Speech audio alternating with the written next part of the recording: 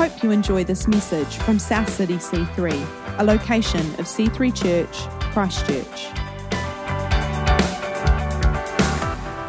I'm so glad that you're here, and we're streaming live as well, so welcome from wherever you are in the world watching. As we continue on our second to last sermon in our Ship Shape series. I remember starting this almost 7 or 8 weeks ago, right after holidays. As I remember going to Motueka, on the road to Motueka, there was this wreck out in the ocean. And I started to see how sometimes that is an image of our spiritual lives, our lives as Christians, as followers of Jesus. And areas of our life where I feel like we need to get it ship shape. Whew, a lot of S's on that one. And one of the areas that I wanted to talk about this morning was sonship. Especially as we start, this is called Holy Week for if you don't know. Today is actually Palm Sunday. Historically, as Jesus was coming into the city, people were laying down palm fronds in front of him, and they would be yelling and screaming on the highest of their lungs, saying, "Hosanna in the highest," which means, "Save us." So here this Savior, as they were proclaiming it, declaring it, was coming in, and only a week later, on Friday, we will observe Good Friday, where the dictation had changed, the declaration had changed from save us to crucify him. I encourage you to come to our Good Friday service. It's a bilingual service with JCF, so we're going to, as a family, integrate our two congregations, but it's also open to the city. To encourage to bring your friends. It's a more reflective service. As we look at the narrative of when Jesus was not just crucified, but how it all started. How it came to a place of him being... We don't, but we had a bouncy castle. Anyways. So enjoy coming, and we're going to have lamb and ciabatta buns. I'm so excited for that. So we're going to have good kai and good fun, so make sure you bring your family and your friends to Easter. Today's text, if you have your Bibles with you, I want to just go into the Gospel of Luke, and this is an iconic piece of Scripture that we're going to look at this morning. And this is Luke 15, verses 11 just to 24. Now, he said, there was a man who had 2 sons, and the younger of them said to his father, "Father, give me my share of the property that is coming to me." And he divided the property between them. Not many days later, the younger son gathered all he had and took a journey into a far country. And there he squandered his property in reckless living. And when he had spent everything, a severe famine across that country, and he began to be in need. So he went and hired himself out to one of the citizens of that country, who sent him into the fields to feed pigs. And he was longing to be fed with the pods that the pigs ate, and no one gave him anything. But, and this is I believe, the hinge of this gospel story. He says, but when he came to himself, in some versions it says, and when he came to his senses, he said, "How many of my father's hired servants have more than enough bread, but I will perish here with hunger. I will arise and go to my father, and I'll say to him," don't we all have these kind of conversations that we do in our heads? "I'm going to fix this." He says, "I will arise and go to my father, and I'll say, 'Father, I've sinned against heaven and before you. I am no longer worthy to be called your son.'" Technically, he's right. "Treat me as just one of your hired servants." And he arose and came to his father. But while he was still far away off, his father saw him. Now, interesting, just the context of this. The father saw him. What does that mean that the father was doing? He was looking for him. He wasn't just kind of like, well, he'll come when he comes. Every day that father would get up and he would survey his property. And he saw him, and what happened? Did he sit in judgment and go, well, he knows what he needs to do? He felt compassion. And then what did he do? He picked up, because they wore a lot of heavy robes. He picked up and he ran and embraced him and kissed him. And the son said to him, Father, I have sinned against heaven and before you. I am no longer worthy to be called your son. But the father said to his servants, bring quickly the best robe and put it on him. Put a ring on his hand and the shoes on his feet. Bring the fattened calf and kill it, and let us eat and party or celebrate. For this is my son, was dead and is alive again. He was lost and he is found. And they began to celebrate, to party. Some of the theological observations that I have very quickly is the sonship, or what we call the biblical version of sonship is adoption, is what has happened here in the gospel text. There's a high level of grace. What is grace, Pastor John? That's a good question. Grace is undeserved merit and favor. The son didn't deserve it. When he said to his dad, I wish you were dead, I want my inheritance. That's basically what he had said. Because that's what you do. You have to wait till your mom and dad die so they can get the house. So when the son did, he's like, look, if you could die right now, then I can have my money. Back then, the father could have said, oh, you wicked child, and just stone him right there. But he gave it to him. Did he deserve to even have a communication to even come before his dad at that point? No. Because in his thinking, he's like, if I could just get a job on the farm, I've lost the whole sonship thing.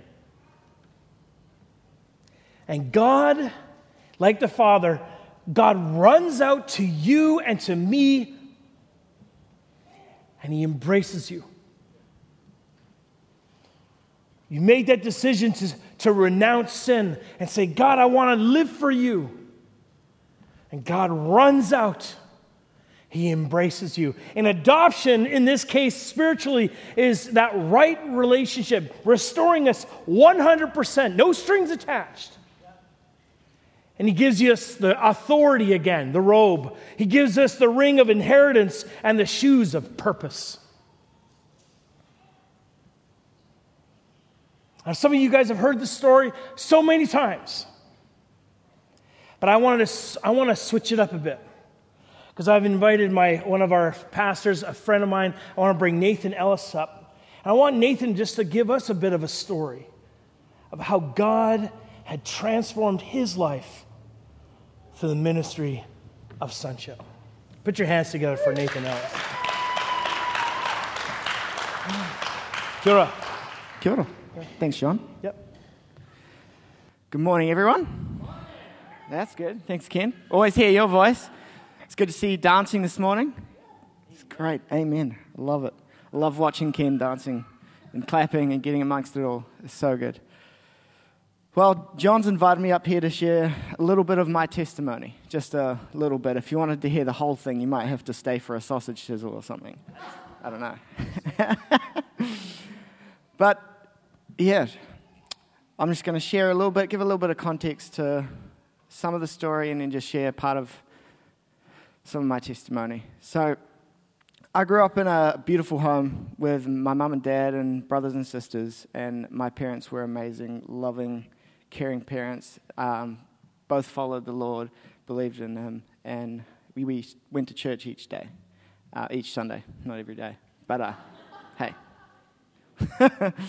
And so I grew up in this family, in this place where I was just surrounded by love, by care, by parents that invested into us, that took care of us, that gave us unlimited access to pretty much whatever we wanted to, whether it's sports, whether it's music, and anything we wanted, they gave us the ability to do it.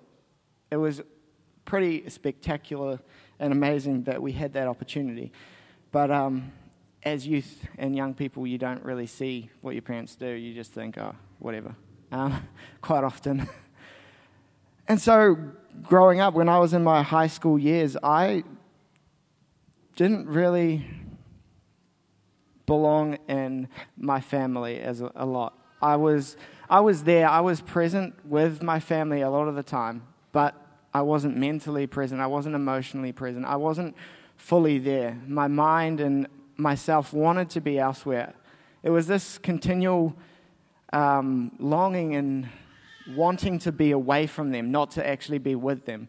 There was this part of me that just always wanted to escape, to get away, to be somewhere else, to not be with them, even though they had provided this amazing care and love, kind of like this story here, that he had everything he needed there. But I just didn't want to be a part of that. I was like, no, I just want to get up and go and be a part of something else.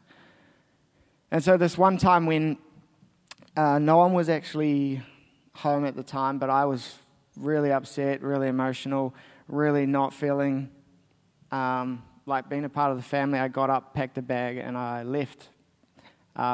Went to my girlfriend's place at the time, and I thought I had gotten away from my parents, and I was, free, turned off the phone, couldn't get any texts or calls or anything, even though they would have been trying.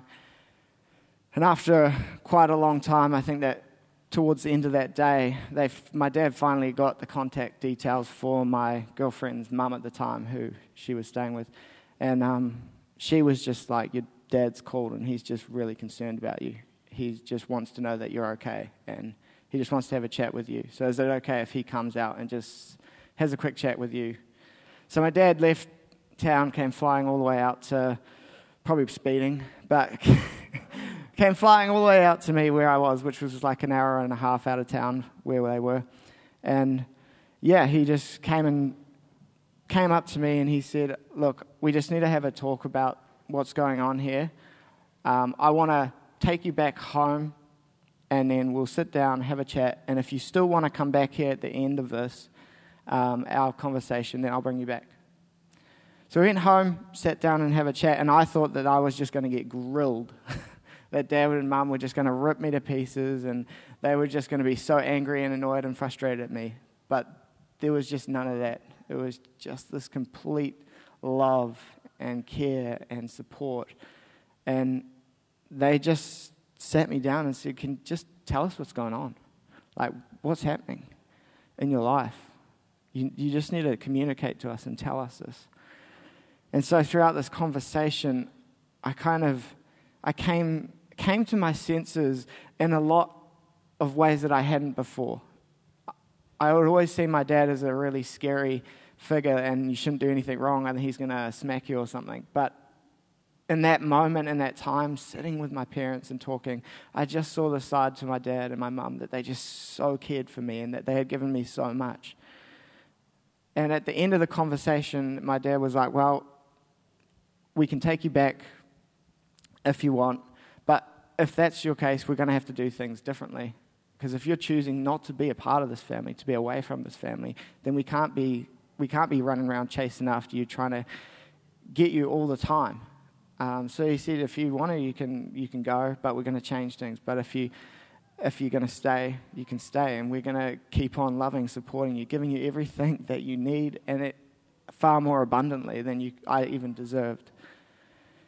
And so, yeah, through that whole situation of me trying to run away, to leave, I ended up coming to my senses and realizing the goodness that I had there with my family, how much they loved and cared for me. And it wasn't long after then because I grew up in a Christian home, I did know about God, but it wasn't my own faith. But after going through this journey with my parents, it's right then and that time shortly after that I my faith became real for me. It became my faith. It wasn't just going to church each week and just taking on my parents' faith as such, but it became so real for me, and it changed the way I saw God, and it changed so many things for me. I saw God as such a loving, caring person, being that just wanted me and wanted to love me and wanted a relationship with me. And through that situation with my parents, and that just changed my perspective of God so much, and it just became so real for me. So that's just a little bit of my testimony. Amen. Thanks. So, thanks for sharing, Nathan. And I guess the follow-up question I have with you is so if there are people here today that resonate, they ring, sing, or even the story stings them a bit, what would you encourage these folks and the people online to hear with this story and with your story kind of connecting? Like, what would you encourage them with? Dig in, get to know God. I learn from the people next to you.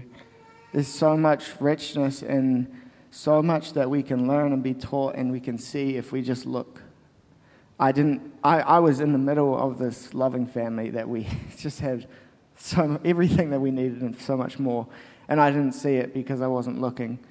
But if I had looked and took the time to see what my parents were doing, and even those around me, cousins and aunties and uncles, if I looked and saw, I would have just been able to see this richness, this goodness. But I just was blinded by that and my own path and my own desires of what I wanted. I like this acronym I put together. It was STOP. Stop, think, and observe and pray. I know it was like a survival thing I learned in the Army. It was stop, think, observe, plan. But I really believe that. I think there's a moment where we, and I have a similar kind of story as well, where I had to stop. I had to stop what I was doing. And in the story, the younger son stops and he thinks, he's like, first of all, I'm with pigs. For a Hebrew, that is like unclean animals. Like, how did it get to the point where I'm now eating the food of pigs? Unclean with unclean. And so there's a moment where he had to stop everything. Stop the presses. Stop my thinking. Stop my compromising. And then thinking, there was a thought process. He was starting to, how he was thinking, like, if I just get a job in the farm, but God's ways are not our ways. And so sometimes part of stopping is you have to think outside, because you were thinking like, oh, Dad's going to be wrath, right? And sometimes our thinking is our own undoing, isn't it? But all of a sudden you come in and you're open, you heard your parents, and what you thought didn't happen. And God is this icon. Your dad was being loving and like the Father here was showing compassion. And he was seeking you out, right? Like he wasn't just going, well, I'll just wait until he comes home. He was looking for you. And then observe, right? You were observing what the options were. Isn't that amazing how God's gift to you is free will? That he gives you the opportunity to either choose. It might be a really big open door, or sometimes it's just a wee gate. But usually God's the wee gate, isn't it? And there's an observation like your dad's like, so if you keep, I like how he even said, I'll drive you back, but things are going to change. Isn't that the truth about God? If you choose to continue to do this sin cycle, this iniquity, this bentness, I love you. Things are going to change. I'll always love you, but things are going to change. But he says, but if you hear, nothing changes. God is the immutable God. He's unchanging. My love, my acceptance, my care for you, my gentleness, my fruit, the abundance, the favor, that never changes. And then pray. You had to prayerfully make a change in your life. And I love what you said, that became your faith. I've kind of nicknamed it the piggyback faith. At one point, you're piggybacking on your dad and mom's faith. But there's a moment, in that moment, you slid down and said, today's the day I have a faith for myself. And maybe you're still on a piggyback faith journey, which is okay. No condemnation. But maybe this is the day, right before Easter, where you slide off your dad and your mom's back. You bless them saying, thanks, Mom. Thanks, Dad, for showing that for me. But today's the day I decide to follow Jesus. Good? Final thoughts? It's good, thanks. Okay, you can get sit down. My final thoughts, and I would love just the band to come up. I think we're going to sing that one song again. But don't wait till Easter to come back to the family of God. It's interesting how some people, they kind of wait for the Easter and the Christmas things. But don't wait. Today could be the day where you slid off and you have a faith for yourself. Easter is an amazing opportunity, folks, that you could bring your family and your friends to church. Amen? Well, any Sunday is. But if you want a freebie, if you want a free pass, this is the time where you invite your friends and your family. This is like, and you can tell them that we're partying and we're having food and a bouncy castle. Oh, it's only for children. But it's an amazing opportunity to hear the gospel of Jesus Christ. And I guess the last one I have for you, and you've already heard it this morning, is stop running away from God. God knows exactly where you are. And He is grace. And He wants you to know this morning that He loves you. And before you are a pastor, before you are a plumber, or a candlestick maker, or an ECE, or a doctor, guess what He calls you? He calls you son. Chew on that one for a second. Before He calls you a mother, or a brother, or a grandmother, He calls you daughter. Because I think sometimes we get caught up in all those labels. We get caught up in the culture of honoring. Oh, Reverend Dr. John Thwaites is going to come and speak. But first and foremost, I am a son.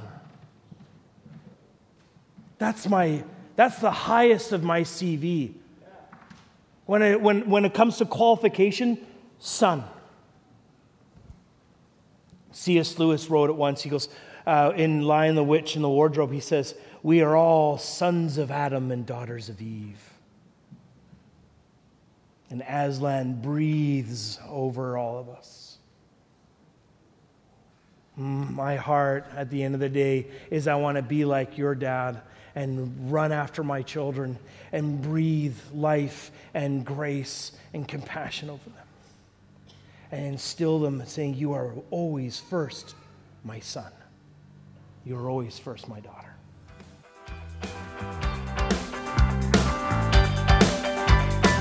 Thanks for listening to this week's message. To learn more about our church, visit c3chch.org.